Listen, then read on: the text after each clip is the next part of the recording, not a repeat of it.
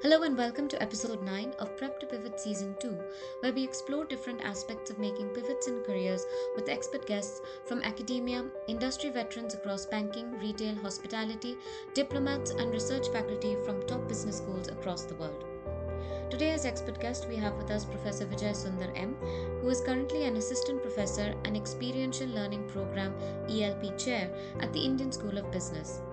Additionally, he is an affiliate faculty at the Max Institute of Healthcare Management and an advisory board member at the Center for Executive Education at ISB.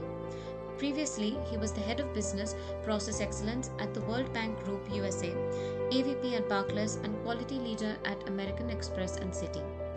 He's a Six Sigma Master Black Belt from ISI, quality lead in auditor and lean facilitator with over 18 years of industry experience across global corporate. Professor Vijay holds a PhD in Operational Excellence from the Indian Institute of Technology IIT Madras, an MBA summa cum laude from the Sri Sathya Sai Institute of Higher Learning, and a gold medalist in Bachelor of Engineering from Anna University. Professor Vijay was among the world's top 2% of management scientists 2021 list published by the Stanford University based on a composite research score. He has authored 2 books and more than 50 research papers in reputed peer-reviewed international journals. The American Society for Quality ASQ in 2022 awarded Professor Vijay with the prestigious Global Crosby Award for his extraordinary contributions to the field of quality management for business executives, researchers, academics, and practitioners. It's an absolute honor to have you with us on our show today, Professor Vijay. Thank you so much for taking the time out to conduct this interview. And now that we've understood your career path so far, I'd like to understand why you chose to start your career initially with robotics, process automation, banking, and what was that turning point that made you pivot into academia and research? Thank you, Ruchira. Thank you for inviting me for this podcast today. It's an interesting question to look back. What made me think to do this career deviation from the industry professional to become an academic today? Firstly, if I think about why did I even choose industry in the first place, it is purely because of the passion which I had originally. After my MBA, I was thinking that the industry has a lot of potential to learn new things Right. because that was the time where things were changing significantly in the corporate landscape. After the recession, there was significant new things that were happening in the industry. For example, people are talking about digital. Of course, we were talking about digital for quite some time now, but when I finished my MBA about say 18, 20 years ago, that was the time when the digital sprouts were emerging in the industry. Many people started talking about digital, but what I found was there was a lot of vagueness. So I felt it's a good opportunity for me to go and put some of my logical thoughts in solving some real-time corporate problems using some of the digital technologies, some of the algorithmic thinking, and also trying to see if this can bridge some of the social problems in the world today. When I mean social problems, I mean talking like women empowerment, or it could be employment in the rural sector. Can digital really help solve all these problems? Right. As corporate organizations, are we only focusing on making profits? Are we also behaving like win win corporations where I win by making profits, but I also give back to the society? So, these were some of my interests which have put me into the corporate job first because I felt there is a lot of opportunity there Right. to explore and learn about these things. Having said that, after spending 18 years in corporate, and seeing the real problems, how they are getting solved, I felt that I should go behind my passion. Okay. My true passion was in teaching and in research.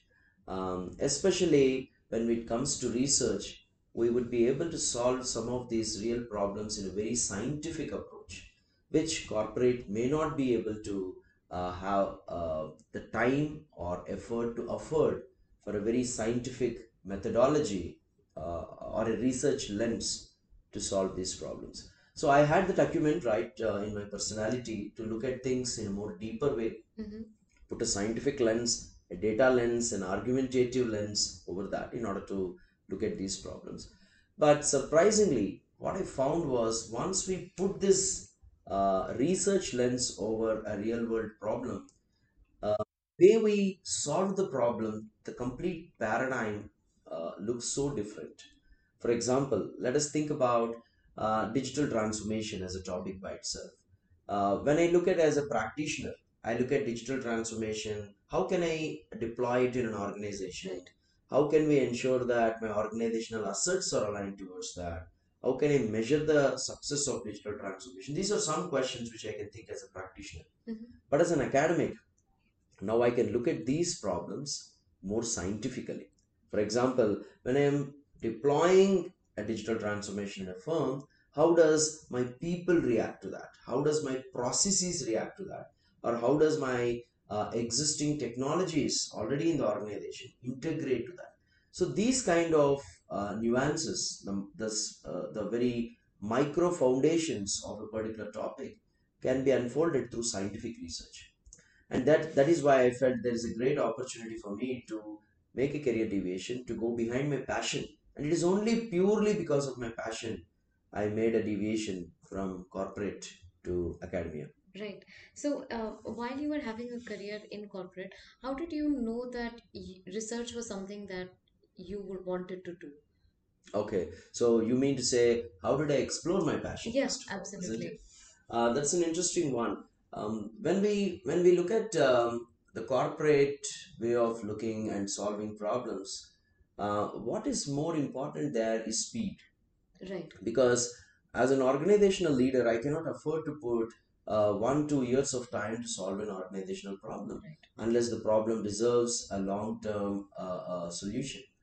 So many times we hear problems in organizations now, and we may have to come up with some quick win solutions or some analysis and try to fix the problem within a day or even sometimes within a few hours. Mhm. This is where this is where organizational leaders have been trained in a way that we come up with such solutions. But when we honestly ask the question to ourselves, are we trying to attack the root cause of the problem? Are we trying to solve the problem really in its scientific sense? Mhm. Many times the answer may be no. Right. We may solve the problem. Of course, we are living in a dynamic world. The problems could change in its nature periodically. But are we trying to attack the root cause of the problem? To answer that question, we need more rigorous scientific analysis. And that is where we need data, that is where we need some procedures which have proved more effective. For example, can we conduct an experiment and manipulate some variables and still see will the problem be resolved? Or can I go ahead and do some empirical study Mhm. on a field data and see how can some of these variables really solve a problem? Now, these kind of things require a research infrastructure, and that is where I explored that there are a few problems which need quick fixes in the world, but there are few problems which also need rigorous research in order to solve it. Right. So in order to tap the latter, I Mhm. found that I'm more excited when I'm doing this kind of rigorous scientific analysis, and also to share that knowledge with young students who are the future leaders of this country was also quite exciting for me. And that is how I explored that I have a passion of research and teaching within me. Right, that's really interesting to know about the why you made this deviation. Now, I wanted to understand that when you decided that you wanted to work in research, uh, what was it about operational excellence and digital transformation that excited you to do research here? Okay. Um, so operational excellence by itself means doing things in a way that it will consume less resources. And resources here could include human resources, financial resources, technological resources, or even knowledge resources for that matter. If you're able to keep your bottom line perfect, that means if it can hit the bottom line impact of an organization, and in turn, if you can deliver to your customer either your products or services in good speed or in good convenience or at a lower cost, Mhm. through which you can achieve a competitive advantage of passing on the low price products to the customers or a high quality product to the customers or a quick delivered products to the customers. Now this phenomena is what is called as the body of knowledge of operational excellence. Okay. Now, this existed for past several years, even I would say from 1980s we have been talking about operational excellence. May not be in this term called operational excellence, but there are many streams of knowledge like lean, like total quality management, like Six Sigma. These existed for past several years. So this is not a new phenomenon. What is new in this phenomena is if we look at operational excellence through the digital lens, it gives a new flavor to this entire body of knowledge. Because today, gone are the days where customers used to trade off between speed to quality. Right. If I think of Domino's earlier, we used to have this famous tagline which says that, hey, if you cannot get a pizza within 30 minutes, you Right. get it free. But if you look back into that, a customer will not accept a bad quality pizza even if it is delivered in 30 minutes. Right. So we are not really trading off for quality to speed or speed to volume. So these operational measures or metrics become equally important in the digital era. So this is where digital can play a significant role, not only to tap on one organizational capability to deliver on speed or quality or delivery or timeliness or consistency, but through digital transformation, we can really make all these ors as ands so that you can give everything that the customer wants consistently in good quality in faster delivery. So that is where operational excellence and digital transformation can work together, and that intersection can really solve big problems in the world today. So this is how I see the intersection between these two topics, and that intersection is my research interest. Right, that's really interesting because as you mentioned, operational excellence had been around for quite some time, but intersecting it with the digital lens is what is the new phase as well. So when you first started your job as a researcher, what was something that was more challenging than you thought it might be? Anybody else, when you take a career deviation, you are in a new landscape, you are in a new Completely. place, you are in a new industry. So the newness was, of course, challenging to me. It takes some time for anybody to adjust into a new profession because the way your success measures change from one profession to other Right. profession are quite natural, isn't it? For example, if I were to be a corporate, how do I assess my success? I would say, hey, how many customers did I keep happy today in my Correct. business? How many new ideas were I able to contribute to my organization? How many real time problems? It could be people problems, it could be process problems. How many of them I really resolved today? So these could be some of my key measures. Of course, all of this will have financial impact on organization, and that's what would create a sense of satisfaction at the end of the day as a corporate professional. But this changed quite a bit when I took a career deviation.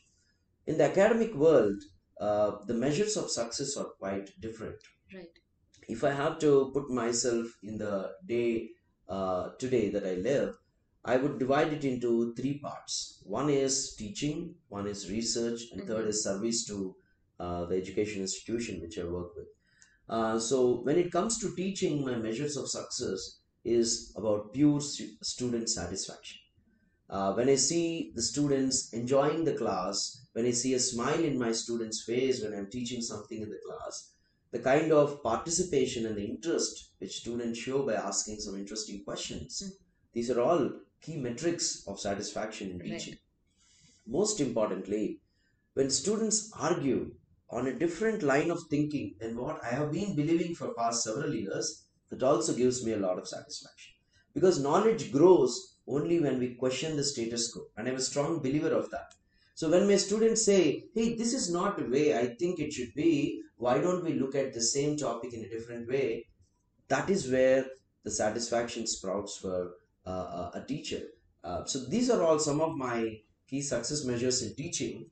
When it comes to research, of course, there are very tangible measures. When you have a good publication in a top journal, it gives you a success. But apart from that, there are many intangible satisfaction measures also in research.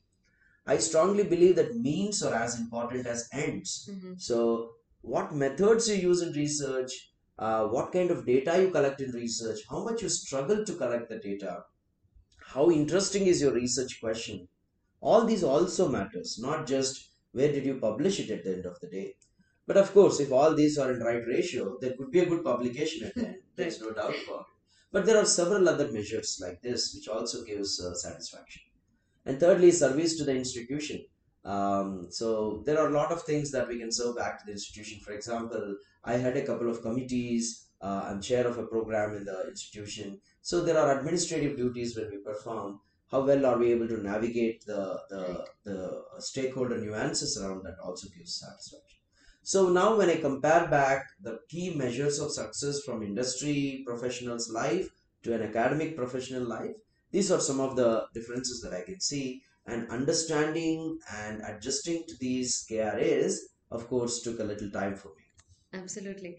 So, I think one thing that I realized from your answer is that, as a professor, you have to balance your time between developing class material, teaching classes, doing research, giving back to the institution. So, how do you balance your time and maintain productivity, switching so many hats?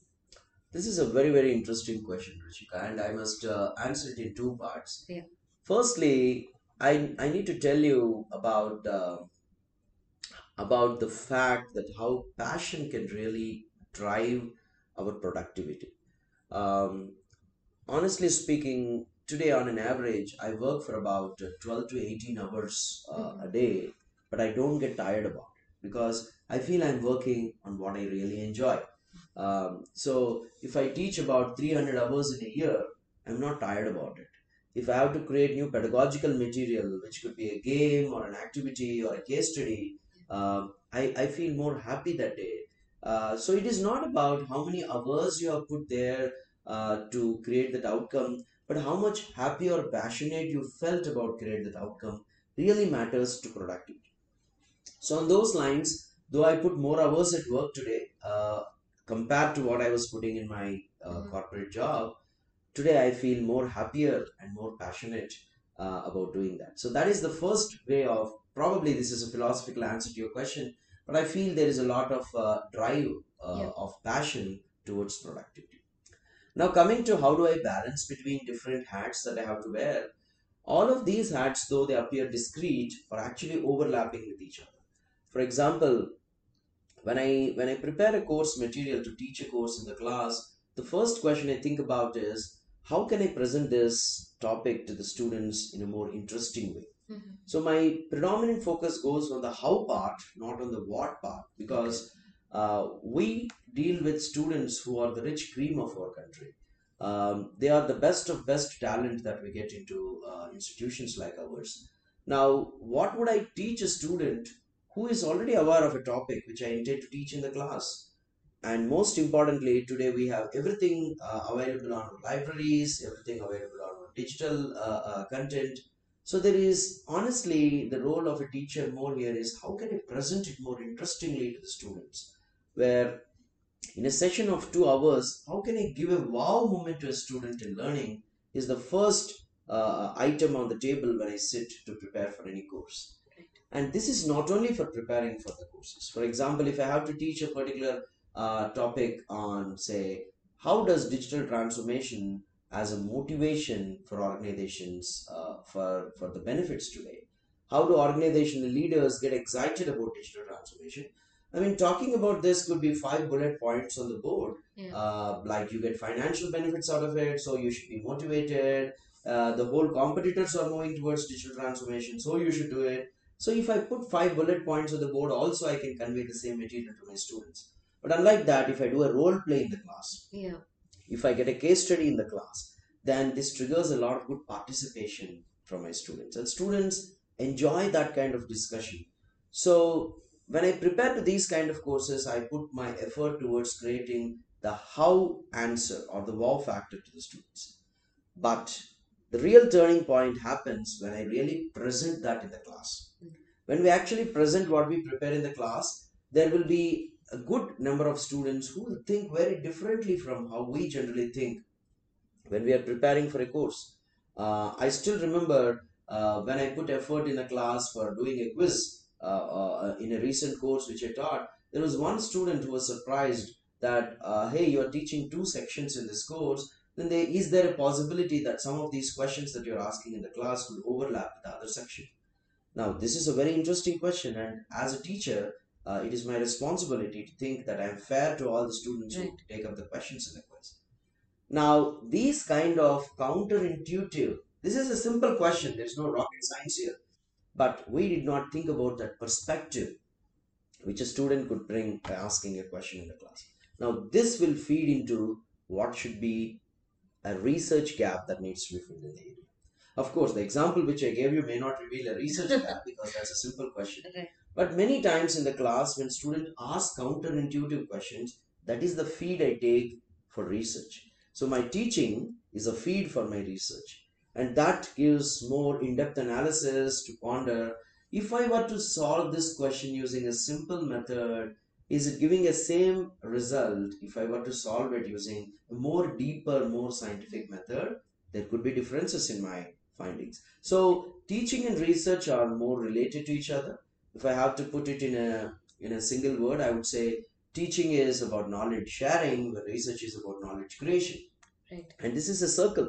This is a beautiful positive circle which will feed to one another. So research comes to classroom, and the student counterintuitive questions goes back into the research for the future analysis. So balancing different hats is actually easier in this profession, because students co-create value in the education sector. Many times we as teachers get into this myth that is student my product, is student my customer. Of course they are. Of course, student is a customer, student is a product. At the same time, student co-creates value for research as well as teaching. That is what I believe in. Right. I think that's a very beautiful way of describing the entire cycle of students and research and your work as well. So, coming from a pre-MBA research background itself, I found out that being aware of what is happening in your industry is one of the most essential parts of being a researcher. So, in that way, while you're balancing so many hats, what are some of the ways, or how do you self-educate and keep yourself at the top of what is happening in your industry? Yes, it is very important, at least in this profession, to keep abreast about what is happening in the industry, because the problems that we talk about are very different from what we're talking about 5 to 6 years ago. Because there are a lot of changes happening in the VUCA world, and keeping abreast about what is happening is definitely essential. Now, how do we do this? Firstly, students bring a lot of new perspectives because every student who is coming to the classroom, of course, does good homework about the topic and its relevancy to the industry. So, as teachers, we learn a lot from students, number one. Number two, in a day of 18 hours that I put into work, roughly, I would spend at least 1 to 2 hours focused on reading new material. It could be new material through research journals or research papers, or it could be new material on the media. So, all these outside in views which can help us to gather knowledge is the second mode that I rely on. And thirdly, networking is a wonderful weapon for keeping ourselves abreast about what's happening in the industry. So to keep us more closer to the reality of the world, which is dynamic on a day-to-day basis, in my opinion, networking is a great weapon. Because when we network with new people, you get to see new perspectives of the old problems, or you get to hear about the new problems in the world. And this is an important agenda for any researcher. So research is not desk work, according to me. Research is more about talking to people, learning new questions, exploring the new agendas, and this is all possible through the three ways I said. One, keeping our mind open for the new research published out there, media and the news articles. Number two, students who come to the class who bring the industry knowledge to the classroom. And thirdly, networking with the industry colleagues at the top level or the mid management level of any organization. Right, I think that's very interesting, and that feeds right into my next question. That given that the research that you perform is at a business school, so there is a sort of industry face to the research that you do. How critical would you say is networking even as a researcher? Oh, networking is very important because See, in networking, it's always about a win-win that we create with a Mm-hmm. dyadic relationship that we talk about. I mean, a network could be at a minimum between two people, or it can proceed to many others as well. But at a minimum level, what can you bring to the table as a value add, and what can you receive back from the other person whom you're networking is a very important aspect. And this is where the win-win synergies emerge in networking, and that's why I feel networking is a very important agenda. Now, how do I connect back my research to industry practice, and how can I enable networking out of it? So if I do a research, an academic research which gets published in a journal publication, so many times we don't see the other side of the findings that we make on the research, but it is important aspect for networking. For example, if I'm talking about crafting a digital technology strategy, what is the right way to craft a digital technology strategy? Now, the question to ourselves is, can this be a value addition to a practitioner out there sitting in an organization? If so, will a practitioner read my Your research, academic yeah. research publication? Many times the answer may be no. Correct. So we need to get into the outlets where practitioners will be more interested. So what I generally do is, if I get one journal publication in an academic journal, I write a practitioner article out of the same results in a practitioner language, and I Okay. try to target a practitioner outlet, probably say like a California Management Review or a Stanford Social Innovation Review, or even at times at Harvard Business Review.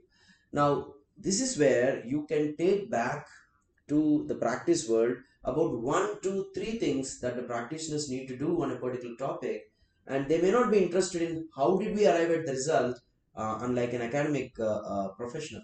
But the findings, if they can find some application in industry, is where a practitioner gets excited about. Now, in a networking agenda, if I take this as a topic, Yep. like if you can show value to the people that there is research which can solve the real time industry problems out there, and in a very crisp and precise fashion, one, two, 3 points to a practitioner, that will trigger a very good networking agenda in practice. So this is how I generally focus on networking, and I strongly believe that networking is a wonderful managerial weapon. Right. I think from the answer that you mentioned, that the way that you use networking just bridges the gap between research and practice in a very strong manner. So, in the knowledge nugget segment, my final question to you would be that, having had two successful careers, what kind of lessons or what advice do you have for students like me who are starting out their careers? Okay. Um, I think students today have many things on their plate, and that's how our educational system, our current uh, institutions are all providing a variety of options to students. It's a great platter, a bouquet of things in front of students.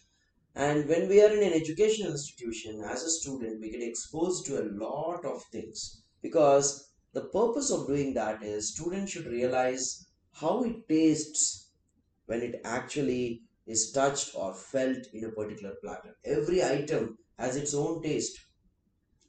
Now, when a student goes out into the market, instead of tasting many things in the platter, unlike what we do in an Yeah. educational institution, it is important for students to identify what is their passion when they tried many things during their stay in an educational institution. It is very important to explore this passion earlier, before we pass out of the institution. And earlier we kind of explore this, more time a student can spend in deepening that into the personality of a student. Now, this, if you can translate into our profession, right? For example, if a student is excited about writing or kind of conducting interviews, Mhm. then the question to think about is, what kind of professions will be more suitable for me, which can still pay me for my job. At the same time, it can keep me happy because it is linked back to my profession. Right. So, my piece of suggestion for the students who pass out of the institutions every year is, first try to identify your passion. Just because there are so many things that you are exposed to, of course you should try all of them, there is no doubt about it, but once you try all of them, try to find out which of them gave you a lot of happiness at the end of the day. And that is where your passion is. When you're working on what item in this platter, you felt more happier. That is the spark that we need to identify. And this exploration Yeah. is very, very important in a student life. And quickly, as soon as you find this wow factor, see what professions would be linked to this passion. And the key success is if you can turn this passion that you have explored into your profession, where it can pay for you for your daily job. I think that is what will keep happiness to you in a sustained way. So this is what I did in my life, and this is what I would share with my students also, if I have to share that one key point to the students passing out. Right. Thank you so much for that piece of advice. And finally, we move to the network and chill rapid fire section. So we have five quick questions for you. So the first question would be, what do you wish that your younger self knew about your current profession? To be childlike. Okay. How to be childlike. Um, Okay, I know it's rapid fire, but if I can No, no, explain please that. do. When I mean how to be childlike, I feel um, as children, we all have curiosity to learn new things. Mhm. When we see the world for the first time, we have that excitement in us. Hey, what is this? Why is it moving? Why is it speaking? Why is it doing something else? So, that curiosity is very important in human beings, according to me. So, if I have to pass on something to my younger self, I would definitely say the childlike nature, which is important to drive curiosity of learning, Mhm. which is important in my profession. Right. The second question would be, who is someone in your industry that you look up to? In the current world or somewhere anytime in the Anytime. past. I would look up to Edward Deming. Okay. Edward Deming had many interesting ideas when he came from the US about changing the economy, changing the industry, changing the ways of working. But the best part of Edward Deming's life is nobody gave an ear to him. Okay. Nobody really found that what he said really would add value in the American economy. But he never stopped. Because he believed what he said is absolutely true. So our belief in the conviction in what we are saying, if it is so deep, then he found that there is a huge set of the world in Japan which heard them. And he is the one who contributed to rejuvenating the Japanese economy of what it is today through the quality movement. So I personally have a great regards to Edward Deming for this passion. Interesting. Yeah. All right. If you weren't a professor doing research right now, what do you think you might have been doing? Um, if I were not to be a professor, then um, I would definitely. I started my career as an engineer where I did not really enjoy the engineering world. Then I went to a B school where I felt most of the things which I was learning was more common sense organized in a certain way. It is only when I was a researcher I found that there were underlying nuances about what have been Right. heard, but there's a lot of depth in what we are doing. Mhm. So I feel the depth can be realized when you're dealing with children. So Okay. if I were not to be a professor, then I would have run a daycare where I can deal with children every day and find the deeper thinking moments like a child. So That, probably that could be that's my. really unique. Okay. What is something that you're currently reading, and what would you recommend to our audience? Any book? Yes, definitely. I recently read a book which I also kind of suggested to my students in the recent course which I completed. This book titled What to Do When Missions Do Everything. The title is so catchy, that's why I picked up this book.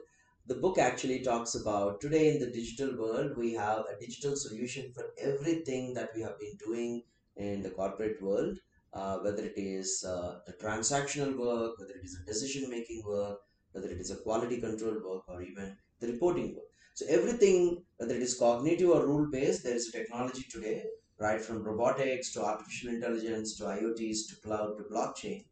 Then what do human beings really do in this world is a big question that the book tries to answer. Mhm. So that is a book which I would recommend to all the young people in the world to read it. I'm sure they will enjoy reading the book. Thank you. And the final question is, what is one question that you wish I had asked you today in the podcast? What would you have liked to talk about? You have asked me all the questions which I generally like to answer. Uh-huh. There are a few things which I feel that we should also discuss in any of these kind of meetings is what is there in life beyond our work. Okay. Because balancing your life makes you more productive at work is what I strongly believe in. When I say I work 18 hours in the job, that doesn't mean I give my time for my life. I give my life time to my wife. I give my time to my child. I give my time to myself many times.